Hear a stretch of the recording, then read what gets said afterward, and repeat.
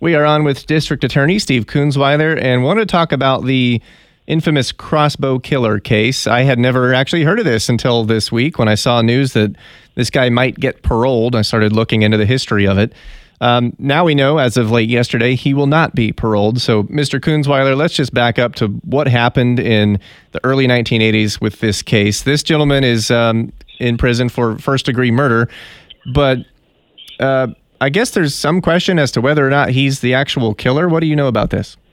Yeah, so obviously anybody who's lived in Tulsa for a considerable amount of time, this would have to be, in my opinion, the most notorious murder in the history of Tulsa County.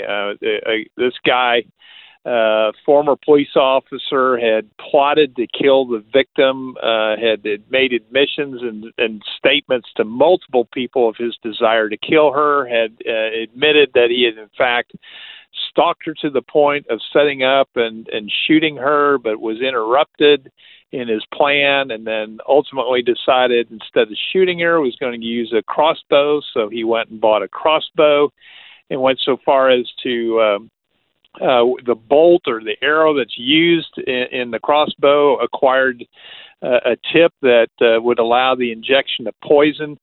And lo and behold, here she gets shot and killed ultimately with a crossbow with a poison tip dart, and her death was an anguishing death. He is the only person who claims that he's not the guy who pulled the trigger, but every piece of objective evidence points directly at him as being the person responsible for her death. And so he was sentenced to prison, and that's where he should remain. And so obviously it came as a great point of frustration for my office that when we were arguing in front of the Pardon and Parole Board, the members of that board apparently were persuaded by whatever he had to say to them to justify an early release.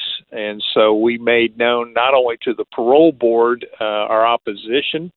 The victims certainly articulated their opposition to it, and then we articulated to the governor's office that this is not the guy that should be getting a early release out for just the depraved nature of this homicide. And so I'm very grateful, at least to the governor, that he heard the voices of the DA's office and the victim's twin sister, and ultimately made a decision, which I think is a wise decision, to not let this guy out on parole.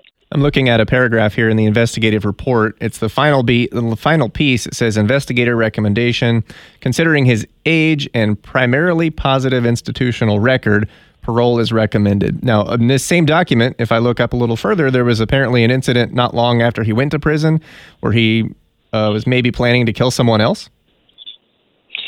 Right. So, from our perspective, there are just some people that, like I've asked in many different cases to jurors, when do you want this guy as your next door neighbor?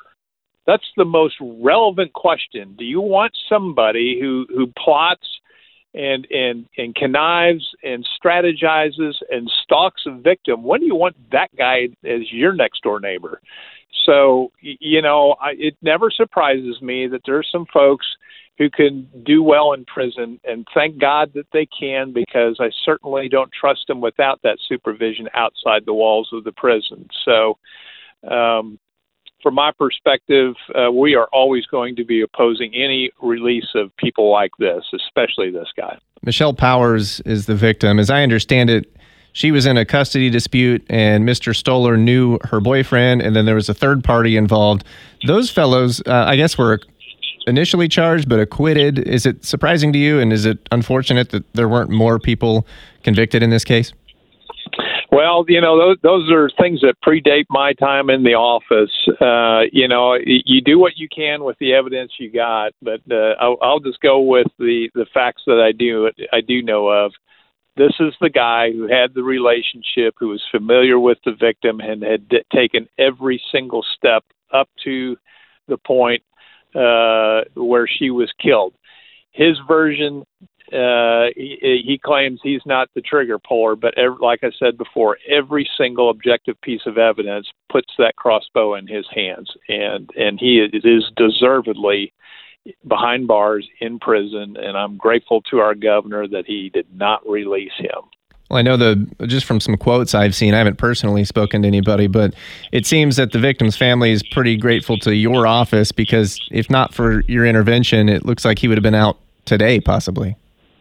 Yeah, I've got a pretty good homicide unit, and Assistant District Attorney John Jeerdsma and Matt Kehoe. Both of those men worked overtime to put together everything that we could to coordinate our efforts to make sure the governor's office was fully informed. I have no idea where he's getting his information from the parole board or how the governor's office receives it, but I'm glad he at least listened to our voice and the voice of the victim, because I think the right decision was made in the end. All right, looks like he's got another opportunity in 3 years. What's your gut feeling on what'll happen then? We're going to be there at the same and making the same argument. There's just some people who should spend the rest of their life in prison, and Mr. Stohler is at the top of our list. All right, District Attorney Steve Kunzweiler, appreciate your time. Thank you, sir.